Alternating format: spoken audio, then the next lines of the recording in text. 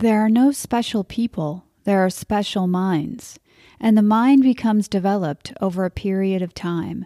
That insight comes from David Goggins in his discussion with James Altucher on The James Altucher Show. Keep listening for more mind-blowing wisdom from these two men on why you don't want to die with greatness still in you, what reflecting on the past can do to remind you of the badass you truly are, and how getting outside your comfort zone every single day makes you a better, more resilient human.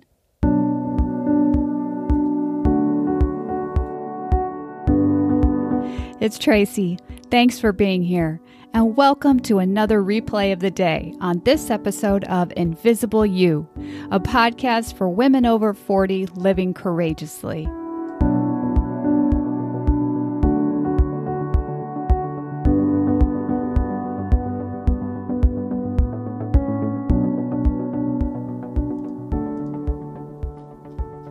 Is it weird that I feature a lot of guys on a podcast for women over 40? Especially someone like David Goggins, ex-Navy SEAL and all-around man's man. Yeah, I've asked myself this question a time or two, and after many hours of soul-searching and thoughtful contemplation, I finally come to the conclusion that, they're hot. And us girls gotta get our kicks somewhere. So the other less relevant answer, in my opinion, is that I had two dominant masculine forces as role models growing up and into adulthood. My dad and my ex-husband, which means I have a pretty healthy, maybe not so healthy appreciation for the strong, confident type. And that also carries over to the women on the show. If you remember the accidental icon, Hilary Swank, Jane Fonda, Chalene Johnson, all ass kickers in their own right. But it's also one of the reasons why, for now, it's safer for me to admire from afar. I talk a good game, but I still have some what Goggins would call mental hardening to do before getting into a relationship that has the potential to jeopardize both my autonomy and independence that I've worked oh so hard for. And maybe it seems strange to connect independence with a relationship, but from personal experience, there's nothing more soul-crushing than feeling like someone else holds the reins of your life. And I don't ever want to lose myself to another human being again. We all want a sense of control or agency over our life while still enjoying the benefits of connection and intimacy that we get as a couple. But I need to feel that I can express myself honestly and openly without fear, judgment, or ridicule from my partner. So yeah, that can't ever be allowed to happen again. And I consider it my duty, my responsibility to myself to make sure it doesn't. And a quick PSA, public service announcement. Please allow my tale of woe to prevent that same movie from coming to a theater near you. In other words, don't make the same mistake I did. In case you're unfamiliar with David, let me introduce you. The man absolutely oozes self-discipline and mental toughness. Every time I hear him speak or read his book, which I've read 2 or 3 times now, he gets no less inspiring and motivating than the last. And that inspiration and motivation, it feels great in the moment. It can be that driving force that gets me to take action, especially in the beginning when starting is so freaking hard. Unfortunately, it lasts just that, a moment.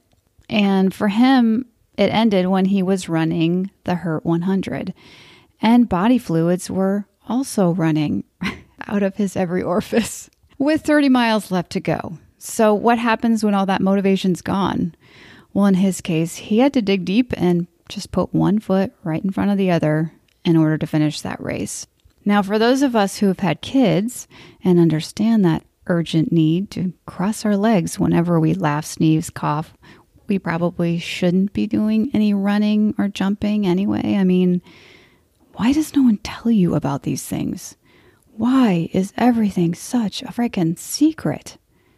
I knew about shrinkage before leakage, courtesy of Elaine and Seinfeld. And no, it's nothing to do with laundry. So, you got that to look forward to, which is nice. But at least kids don't worry about that. I remember being at my daughter's soccer practice one time and just looking over at the kids. They're playing on the playground, and I see a sweet little boy, maybe 3, pants pulled down to his ankles, bare butt in the air, just standing there like he just don't care. and peeing right in the middle of the mulch, next to the slide where all the other kids are climbing up and down, totally oblivious to what's going on around them. But as I get a little closer, I think, I know that butt. It's one I've wiped many times over the years. And the kid attached to it, well, you guessed it, he belongs to me. But you can bet your ass I wasn't about to cop to it. I sat there with all the other moms like, I am so glad that's not my kid. Am I right? Our saving grace, he only had to pee. And this was before we had all the doggy bag stations that in hindsight could probably be used for double duty, pun intended. So I'm not necessarily running any physical races like David, but I'm definitely in the marathon of life, just like everyone else. And it's exactly how I feel most of the time, like I'm on a literal deadline. Halfway through with still a ton to do and always thinking about my next steps. Unfortunately, I find myself, unlike David, hard-pressed to make them. Why can't I be like Nike and just do it?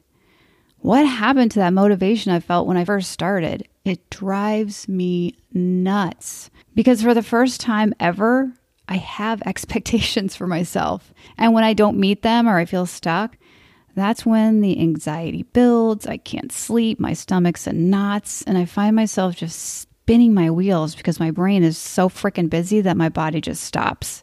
And it's when I know I need a major reset and some copious amounts of self-care, which is where awareness, self-compassion, and discipline come into play. Being aware that what I'm going through is totally normal, and it's actually to be expected when it comes to change, but it doesn't mean that I should quit.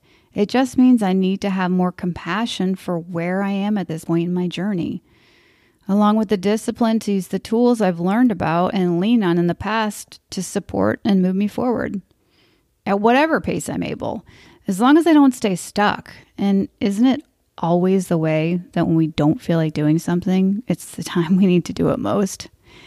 For me, that means all the things: gratitude, journaling, getting outside, asking for help and leaning on others, meditating, and a really big one right now that's been a challenge for me during the winter blues is exercise, because I literally want to move through all my shit. Well, what's it mean for you? Do you have a gratitude practice? Because to get more of what you want, you gotta appreciate what you have, right? How about what our friend Dr. Huberman says about light and depression? Are you getting the all-natural stuff at least once a day on most days? Are you moving your body as well as strengthening your mind? Because we need to do both. And creating some structure where these habits and routines become a daily discipline can help you do just that. So what we do in life a lot of times, we put another person, another human being. Yeah, there's some people who have great genetics and whatnot. I'm not saying that, but there are no special people. There's special minds. And the mind becomes developed over a period of time. I became obsessed with the human mind and human potential. Obsessed with it because I started realizing I came from this horrible fucking place. And I had all this potential? How the fuck is that? I mean, how is that possible? But a lot of us die with untapped and undiscovered potential for several reasons. I can't explain why. I can explain why for me, but we all must go back through that process. Well, I think you do explain it though in the book with the 40% rule. So basically, your brain, which is not the brain you call the governor of your life, the brain is on your side, but oddly is not necessarily the smartest ally you have. 100%. So when you kind of hit 40% capacity, your brain is saying, whoa, David, let's slow it down now. You might get in trouble. That's right. So your point is your body and your mind, and let's just separate out the mind from the brain for a second. Your body and your mind can handle, up to 100%. Right. But the brain is going to start screaming. It's going to start, telling your organs, hey, break down so David doesn't go That's further. a true statement. So a lot of it is just figuring out how to kind of break through the barriers that the brain is putting in front of you.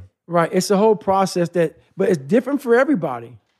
And so to get to that 99.9% that you're looking for, the 100% you're looking for, it takes a long process. It takes actually examining yourself. Because so it's examining yourself in the present, which is what you say before. Like, look back at your accomplishments. Look back at not just the accomplishments, but the times you've gone over fear. Look at how your day is spent, and is this maximizing you towards, life improvement? It's this 40% rule, acknowledging that you're not at capacity and you could be pushing it more. It's this idea that you should practice getting out of the comfort zone at least once a day or more. What else? It's huge reflection. It's huge reflection on what you overcome. Like, so in the hardest time of your life, today, let's say today, you hit rock bottom. Something happens to you where today is the hardest time of your life. I guarantee it's not. What we do and what our mind does, it has a great way of trapping us in today, where we forget all the life training. Life is the most amazing training ground ever, but we don't look at it that way. So we forget all the shit we've gone through. So our mind gets obsessed and it gets all wigged out and it gets all crazy and spastic about, oh my God, I lost my job, I lost this, I lost everything. Right now, today, this is where it's at today. So this 40% rule, a big part about this, one of the steps in this is we have to be able to reflect. So even the toughest man in the world, we forget how badass we truly are in times of need. So what I'm saying is, you must go back when you're in the worst spot of your life and reflect, oh, I can fucking get through this shit. Why? Because in 1992, this and this and this, that was the worst year of my life. Well, it's interesting to me because I hit a rock bottom at one point, let's say when I lost all my money, lost my first marriage, the whole thing. And I was scared, had no one to talk to, whatever. But it took a long time because that was the first time I really felt like I was hitting a rock bottom. I wasn't abused as a kid, kind of had not that I had a super easy life, but this was definitely a rock bottom for me. I thought, it's over. Right. I've lost everything. This has never happened to me before. It took like a good 7-8 years to kind of get over that shame and figure out how to overcome. Now, it happened again. Took maybe 3 years. It happened again. It took maybe 1 year. That's right. So each time it took shorter and shorter. But I wonder if there was a way to short circuit that first. I regret the 7 years it took to overcome the first time. There's a definite. So what happened to you was this. Sometimes in life, the way you grew up is sometimes counterproductive to how your mind is thinking at that time. If you've never suffered and never suffered deeply, never experienced deep failure, any of that shit, and then you experience it for the first time, it could be 20, 30 years. You're 30 years old. I was 30 years old. Think about that. Your mind should be what people think mature. Your mind is not mature because your fucking age. It doesn't happen that way. There's 70-fucking-year-old people who haven't matured yet because life just happened to be good. But at 70, bam, their daughter dies. Fuck, what the hell happened? I was lucky enough, and this is how I look at my life. I was lucky enough to where I experienced so much hell, so much failure, so much everything, that whenever it hits me, I get through it.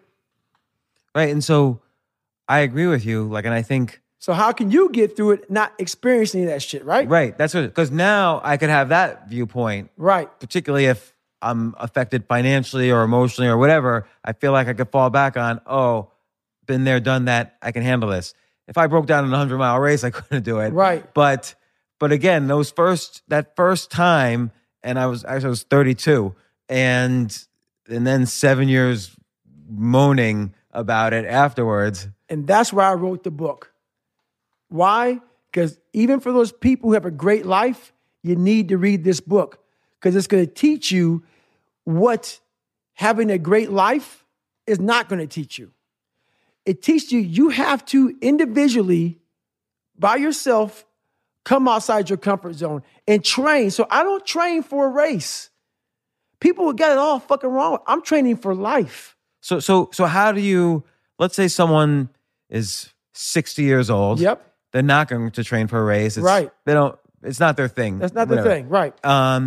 what are some other ways to even think about stepping out of the comfort zone every day? Very easy. So let's say you're 60 years old and your main thing now is I'm retired, great life, things are great. Start waking up early in the morning at a time that, why am I doing this? I'm retired. I think the why is important because you kept asking throughout the book, why am I doing this at your worst moments? That's right. And if you don't have the answer to that question, you will never get to the end of it. But maybe the answer is simply David Goggins said, get out of the comfort zone every day. Well, the answer is this. The answer is you have to start preparing your mind for life. That's the why. What I did is different from everybody else's. Like that 60-year-old person, I just suggest start having a very disciplined, regimented life. What that means is, yeah, still enjoy it. You're retired, whatever, but you're always in, I call it boot camp. So in boot camp in the military, they make it extremely hard. They make it to the point where you become almost a robot. You become very disciplined. And all you think about in boot camp is getting the fuck out of boot camp. I cannot wait for this to end because I want my life back.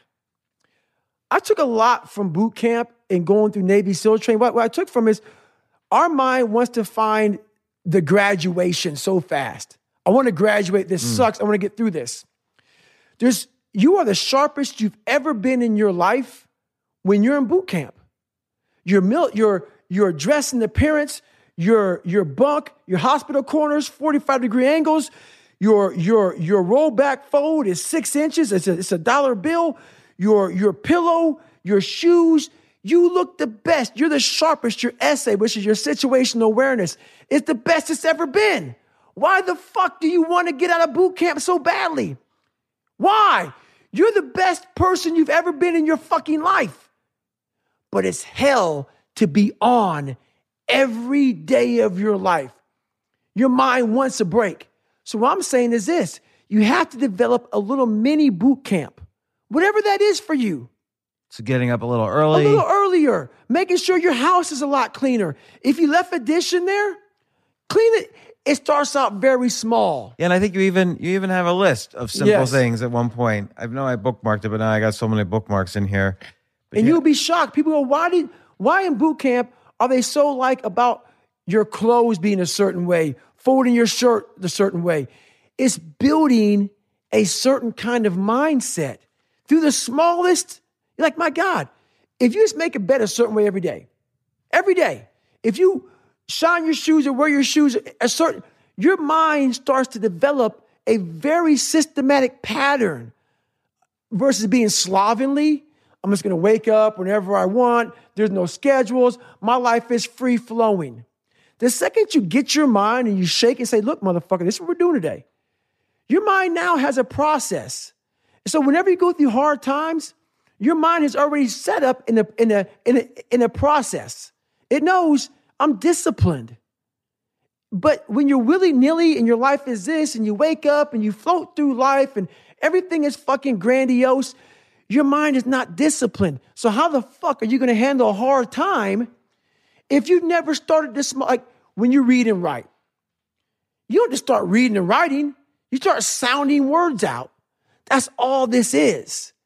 I'm not saying go to boot camp, but I'm saying you have to develop a self-discipline so then when your mind gets to those hard parts like you did at 30, your mind has self-discipline to where it processes what you went through very differently.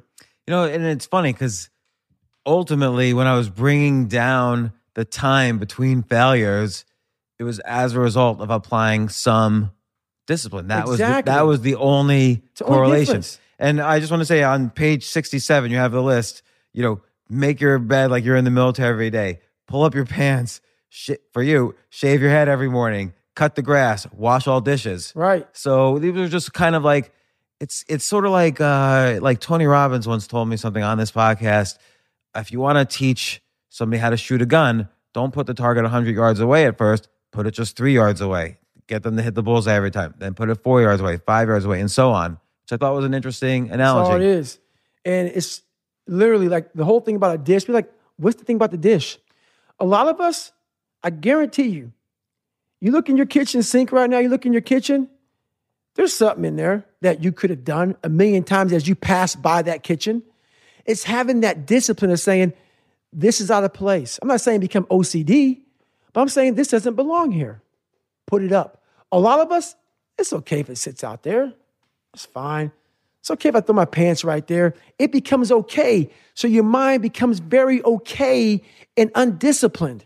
Well, and then I really want to find this one quote. I kept reaching quotes in the book where I thought to myself, aha, this is what the book's about. And then like 10 pages later, I had another quote. This is what it's about. Yeah. So, but there was one quote in particular.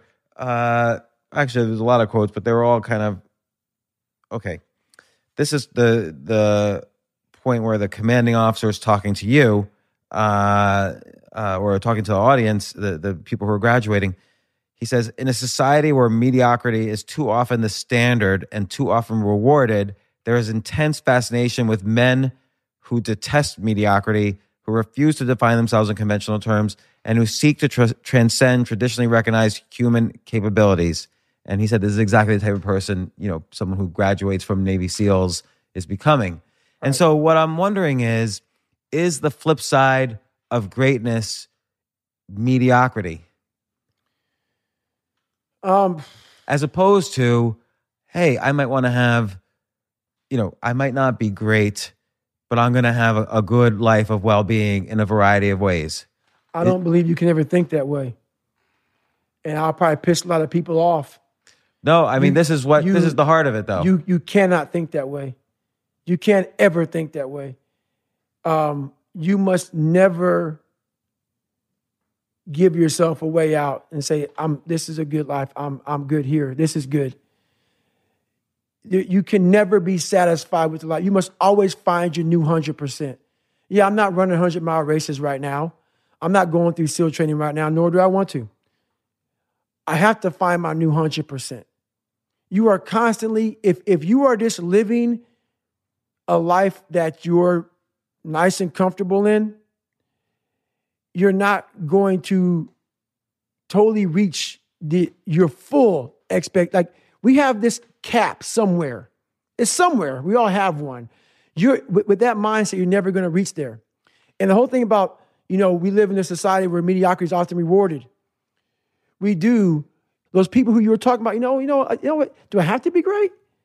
You have to find what greatness is in yourself.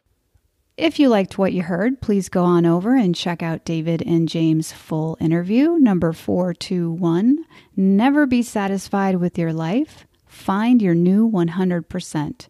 On the James Altucher Show. Links to the episode and both their social media, as well as David's book, Can't Hurt Me, are in the show notes below. And if you enjoyed today's podcast, please subscribe and share with someone you think might benefit. And until next time, thanks for listening.